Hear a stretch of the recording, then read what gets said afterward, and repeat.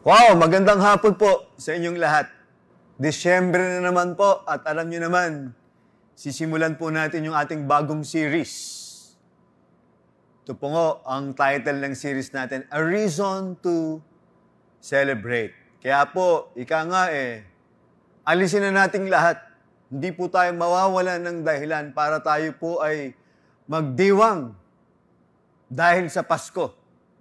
Okay? There's always one reason, at least one reason, and the truth is, this is the biggest reason why we celebrate Christmas. Ayan po ang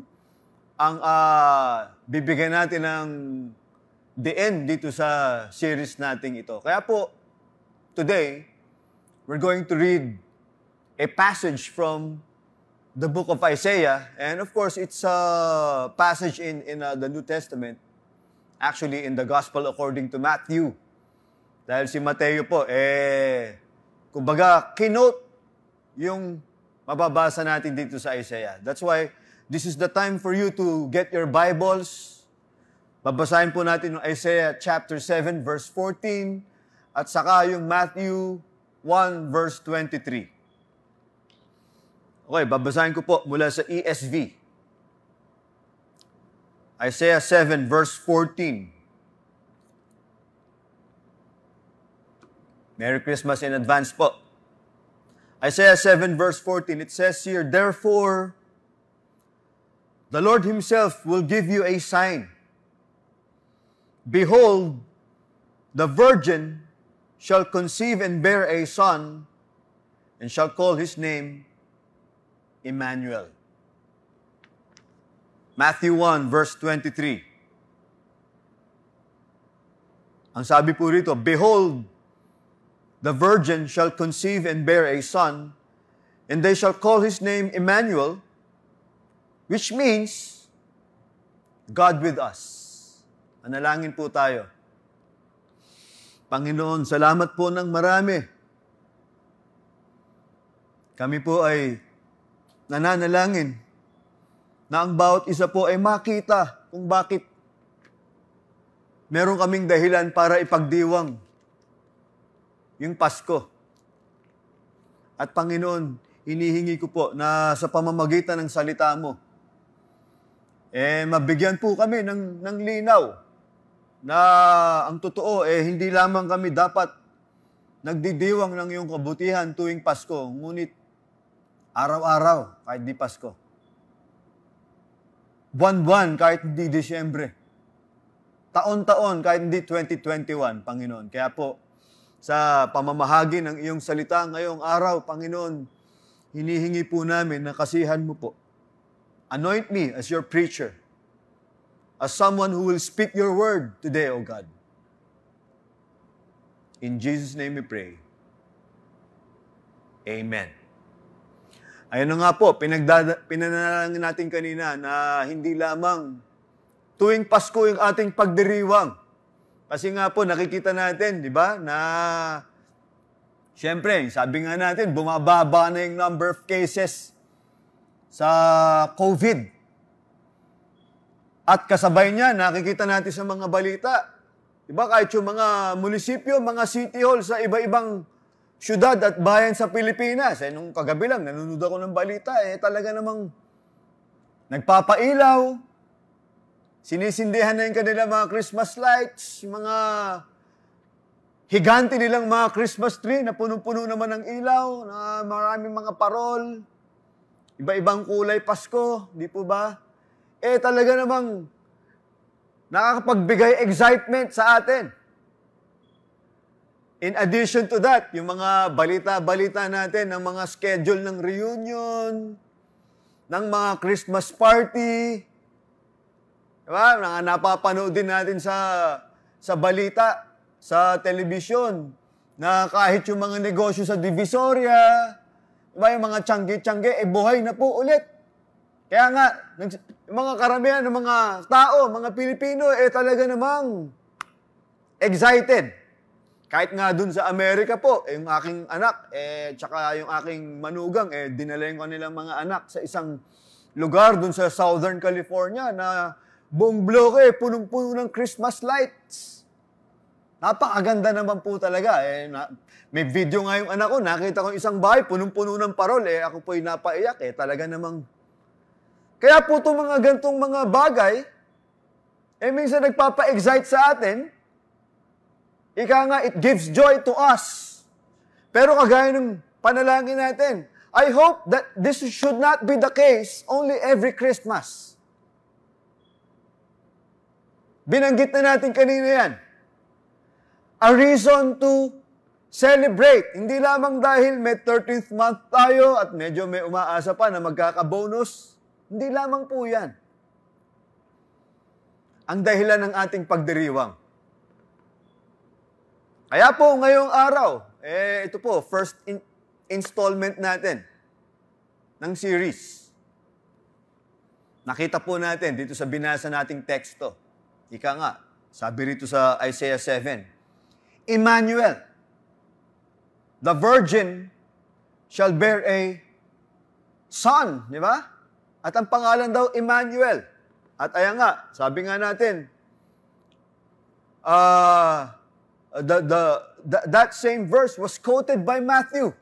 At pinaliwanag pa ni Matthew kung anong ibig sabihin. Sabi niya, God with us. Kaya nga po ngayong hapon, ang ating pamagat ng ating sermon is the name, the promise. Okay?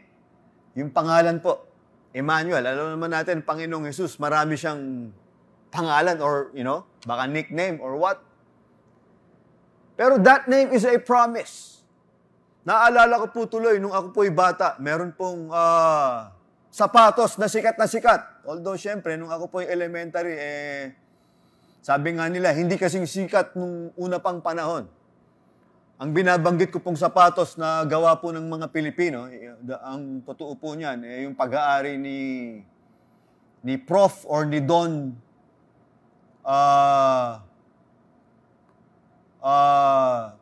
Tolentino, kung di ako nagkakamali, bigla po naghang yung aking isipan.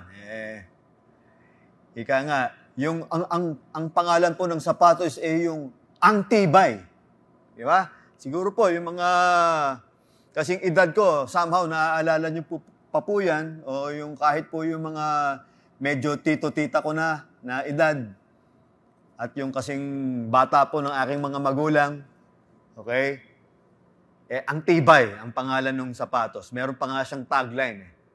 The wear that lasts. Ika nga. Diba? So, na-establish daw po yan nung 1920s, kung di ako po nagkakamali. At even in the pre-war era, after post-war, medyo sikat pa rin yung sapatos na yan. Ayun na nga, kahit nung bata ako, may mga kaklase ako na ang sapatos nila, ang tibay pa rin. Ewan ko lamang po ngayon, ang sabi ng iba, talaga naman pong meron pa rin nabebenta. I can confirm that. Pero, ayun na nga, ang punto po natin, yung pangalan, ang tibay, that's the name and the promise at the same time. Na talaga naman daw pong matibay. Ika nga nila, yung marketing style nung ang tibay, it's ahead of its time. Meron silang mga endorser, di ba? Isa na dyan, yung ika nga, number 1 registered architect ng Pilipinas, di ba? Si Don Tomas Mapua, marami pa. Mga government officials, mga celebrities na talaga namang naging endorser din ng Angtibay. Pero ayun nga, the name, the promise. Ganyan din po rito. Nabanggit nga natin, the name is the promise.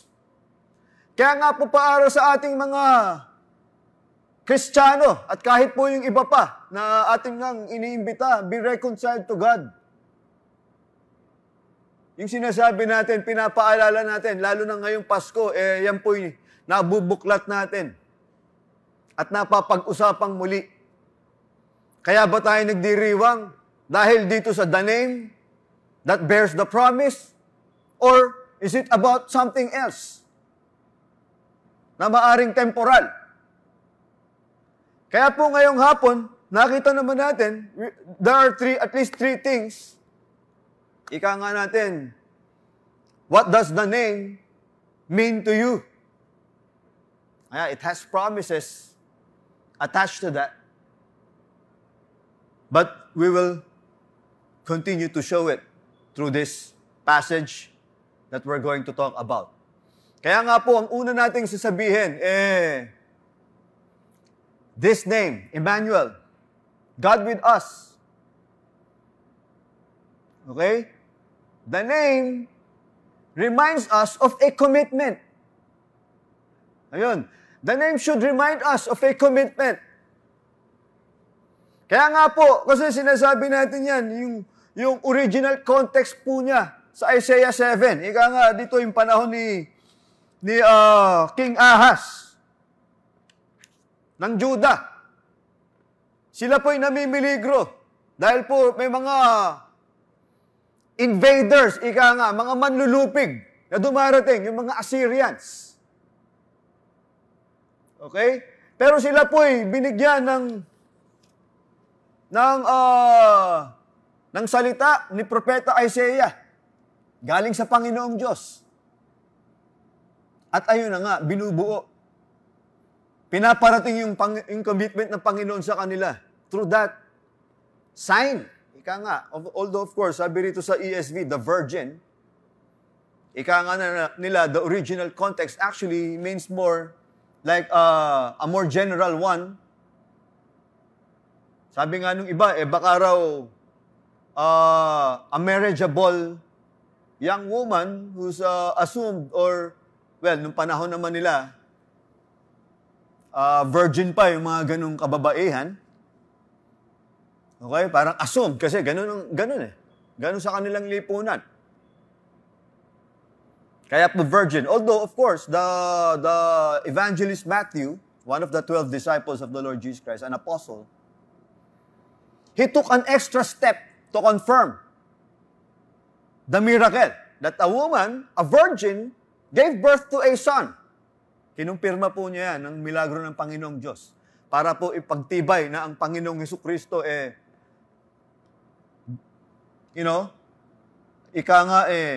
conceived by the Holy Spirit. Hindi po siya of course, our Lord Jesus Christ is 100% human and 100% God. Pero po, as a human being, He was not a son of Joseph.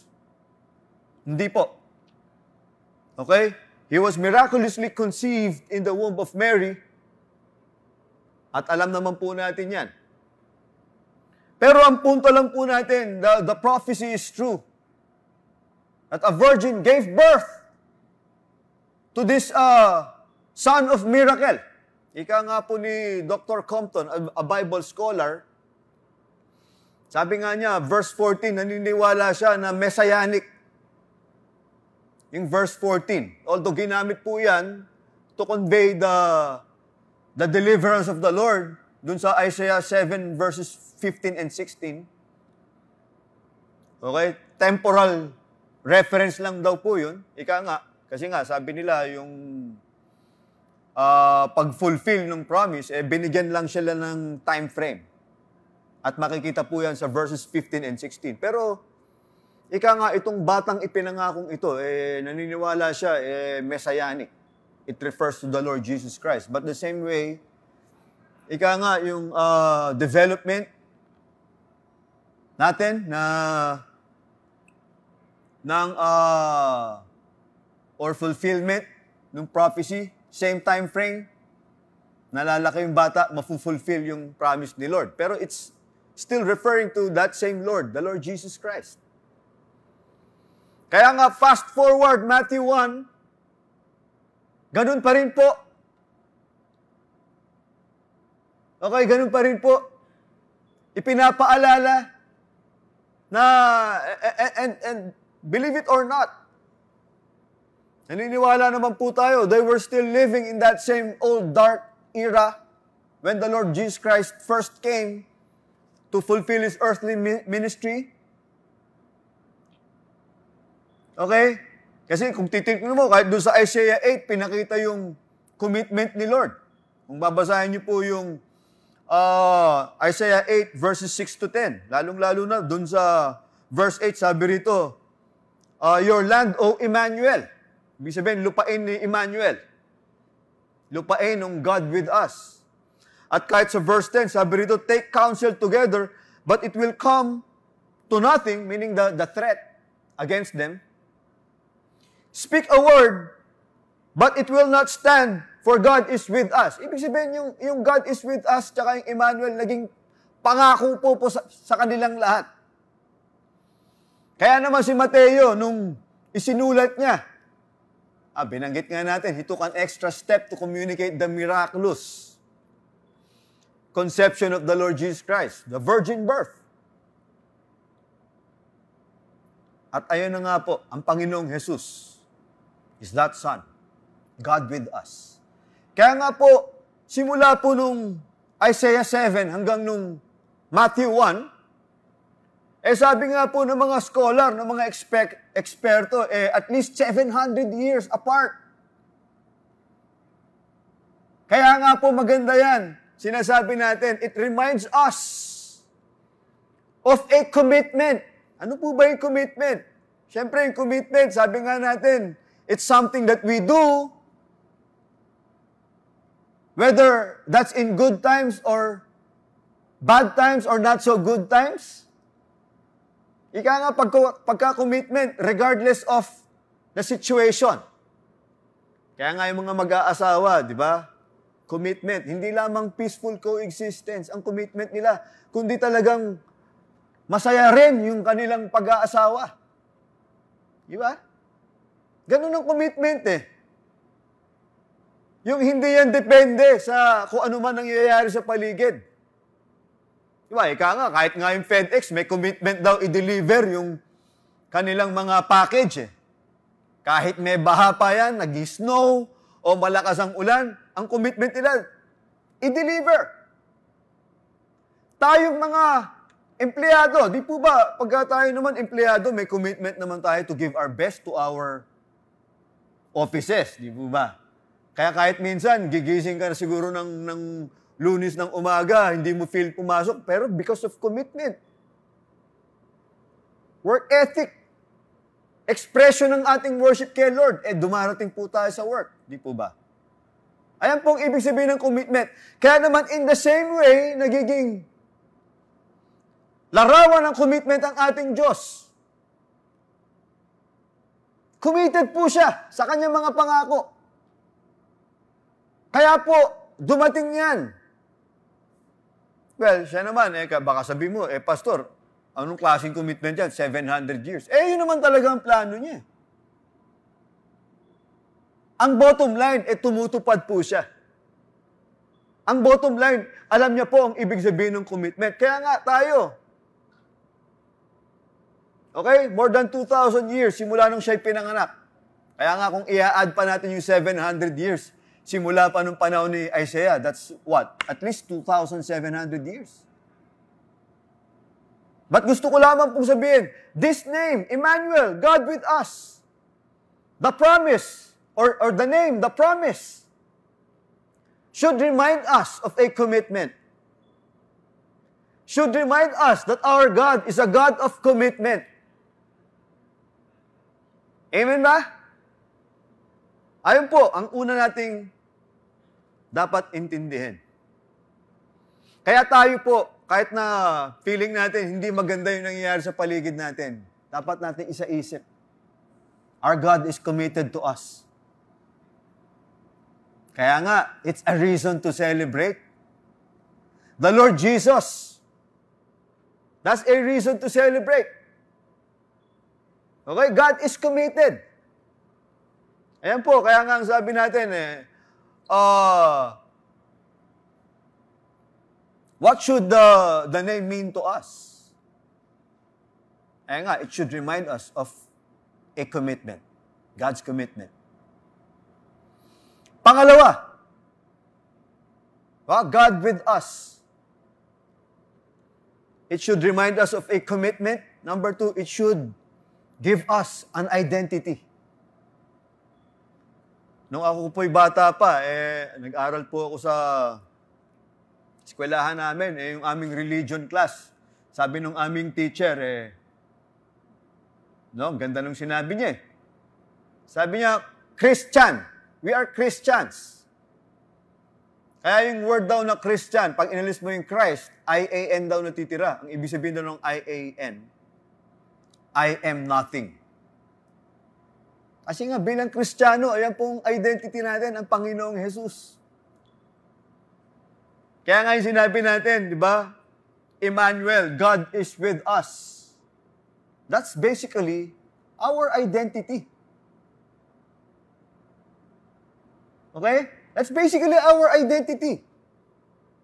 As Christians. And again, hindi naman po natin sinasarili ito. Kaya nga tayo nag-aabot ng kamay. Ayan naman po ang puso ng Panginoon. Abutin pa. Yung marami pang kanyang tinatawag na mapabilang doon sa kanyang mga anak. Amen? But that's an identity that comes from our Lord Jesus Christ. Because this name, this promise was given, it's giving us an identity. Okay po ba? Yung tayo, ika nga, because of that, we can say we belong to Him.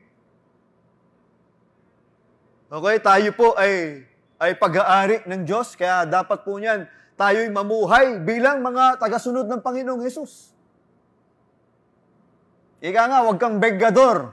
Di ba? Huwag kang parang medyo na-offend ka lang, gusto mong bumawi.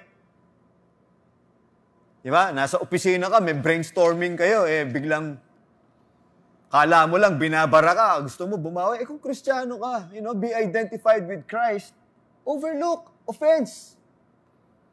Again, lahat naman ng tao na-offend, pero, overlook an offense.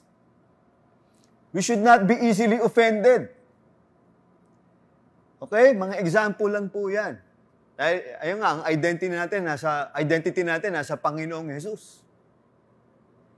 What else? Nabanggit na rin natin, work ethic. Diba? Ikaw ba yung tipong sa opisina nyo na pagka nalaman na born again ka, ganyan pala mga born again? Tamad pala. Diba? Laging late. Dapat dyan, di born again. Late again, di ba? Masaklap po. Kaya nga, maganda yan, sabi ni Lord, Immanuel, God is with us. Diba? Siyempre, us Kaya nga, identity natin yan Mga taga-sunod tayo ng Panginoon. Yes, He is with us, pero that also is, kumbaga, ang flip side niyan we belong to Him. We should follow Him. We should live as His followers. At isa pa, yung parang natutuwa tayo na ang Panginoon ay nag-glorify, nabibigyan ng honor. Diba? Wala yung pinagkaiba dun sa, halimbawa, kung fan ka ng Warriors, feeling mo, identified ka sa kanila. Diba? Minsan, akala mo, feeling mo, bahagi ka ng team Natutuwa ka pag nakakasampung 3-point shot si Steph Curry. As if parang kakampi ka, di ba? Parang nakaupo ka rin sa bench. Kasi minsan, di ba, parang you identify yourself to your basketball team. O kaya to your school. Kaya natutuwa ka pagka medyo angat yung school mo o yung team mo sa basketball. Same way din po. Because we have this identity as Christians. Again, without Christ, we are nothing. I am nothing. Di ba? God with us. That name, that promise, should give us an identity. Mamuhay tayo bilang Kristiyano. Sumunod tayo sa Panginoon. Ika nga natin, di naman madali yun Talaga naman. Pero uulitin ko lang, hindi naman perfection yung ating inahabol. Progress. Tsaka yung puso ba, yung kakayahan ba na binigay sa atin ng Panginoon na bigyan siya ng karangalan sa ating buhay. The name, the promise. God is with us. Ulitin ko lang, ang flip side. Pakita natin that we belong to Him. Anyway, we are identified with Him. At yung huling-huli, Ika nga, sabi nga natin, di ba, kanina the name should remind us of a commitment. It should give us an identity. Third and last is that it should assure us of His presence. Okay? Kasi sabi rito sa Matthew 28, a very familiar passage. Alam naman natin to. Pero para bagang sinimulan at sinara ni Matthew yung kanyang account ng gospel.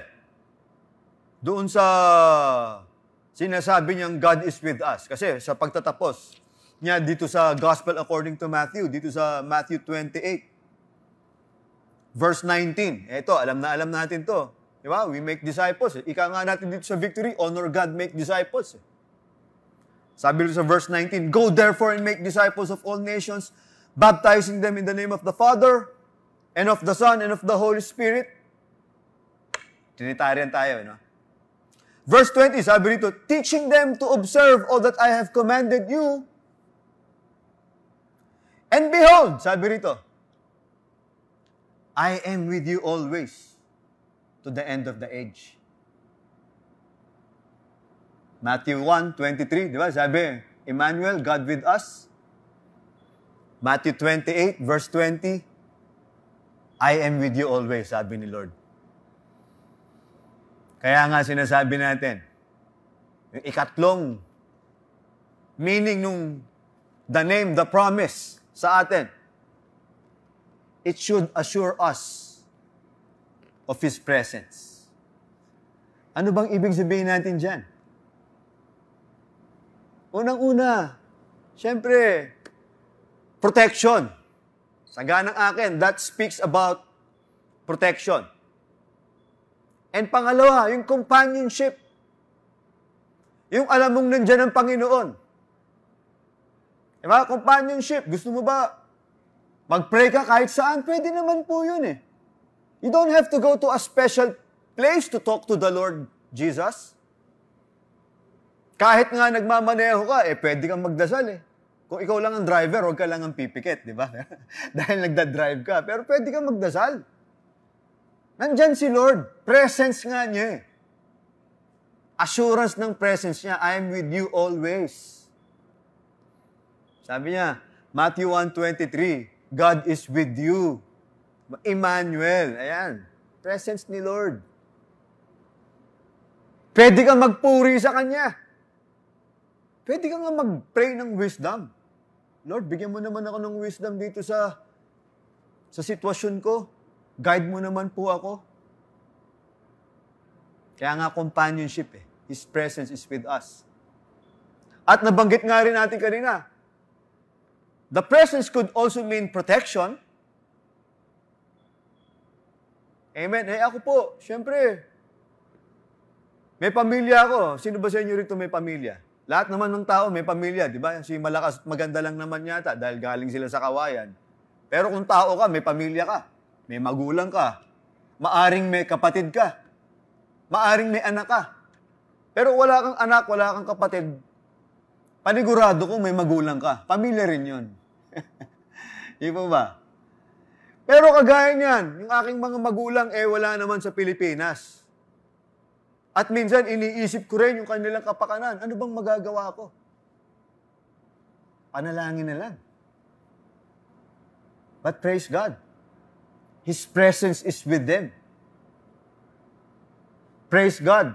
The protection and companionship of the Lord Jesus. Ayun lang, two of the many yan na nabanggit natin for time's sake. Yung aking mga kapatid, yung aking mga anak po, nung lumalaki, ganyan din. Di ba? Pag pumapasok ba yung mga bata, hindi na naman kasama eh. Sino ba sa inyo rito? College student na yung anak, sumasama ka pa. Hindi naman na. Siyempre naman, wag na sana. Pero, minsan maiisip mo, paano kaya? May mangingikil ba rito? Di ba? May mangungursunada ba na wala na tayong magagawa ron. Kaya mananalangin na lang tayo.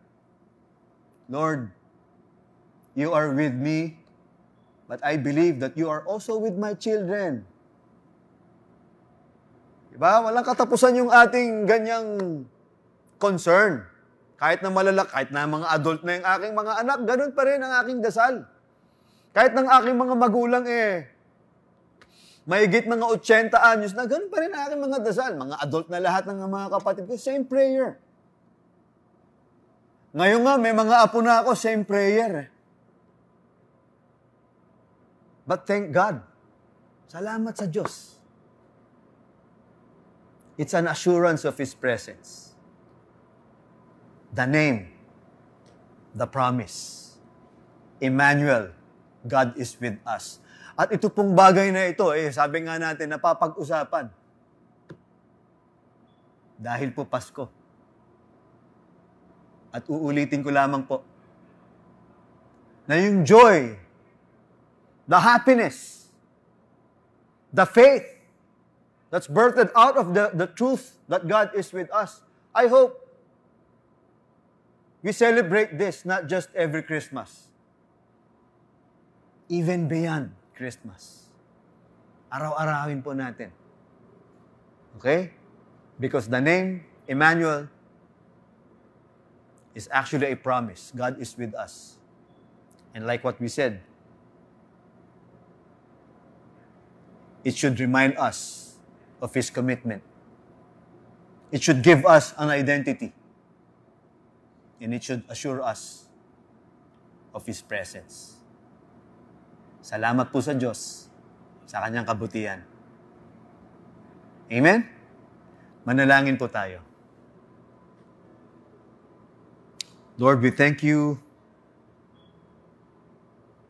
for that name that You gave us, to remember You, O God, to remember not just the birth of the Lord Jesus Christ,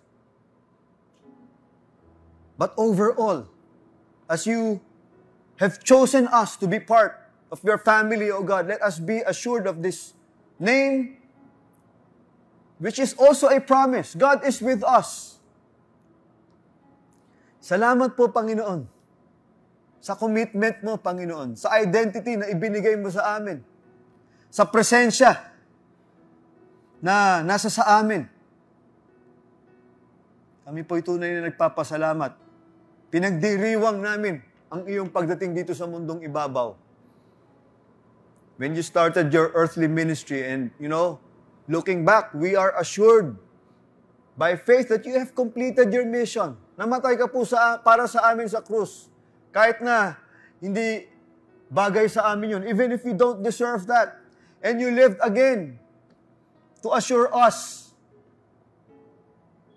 that the sacrifice that You've given is true and effective. Salamat po, Panginoon, na kami po'y napabahagi sa Iyong pamilya. Kaya nga, if you're here today, if you're listening here today, join us today in this worship service, let me pray for you. To remind you of the Lord's commitment. To remind you that you are identified with the Lord Jesus Christ. To remind you that His presence is with us. Kaya po, if you have things that you're worried about, or things that's hurting you, let me pray that you will remember Immanuel, the name that has a promise. God is with us. Salamat po, Panginoon, sa kabutihan Mo. You are with us. At doon po those people who joined us this afternoon, alam ko po, you're beginning to touch their hearts. And it's not an accident that they joined us this afternoon. You're touching their hearts. And even right now, they're believing that you're calling them to be reconciled to You. You are calling them to become part of Your family. And I pray, Lord, that by faith, they'll be assured of that reconciliation. And I pray that You give them the ability to live their lives for Your glory. Salamat po, Panginoon. And for those who already believe, O God, that they are indeed your children. I pray, God, for peace, for assurance, Lord. I pray, God, that they will not look around, especially this Christmas time, and wonder whether they are indeed part of your family. I pray, Lord, that they will have an assurance. Again, paulit-ulit po kami. Not just during this Christmas time, O God, but even beyond. By faith, we are part of your family. Salamat po, Panginoon. In Jesus' name we pray. Amen. Now, kung kayo po, by faith, you believe you're part of victory. You know, may prayer request po kayo, pakilagay lang po dyan.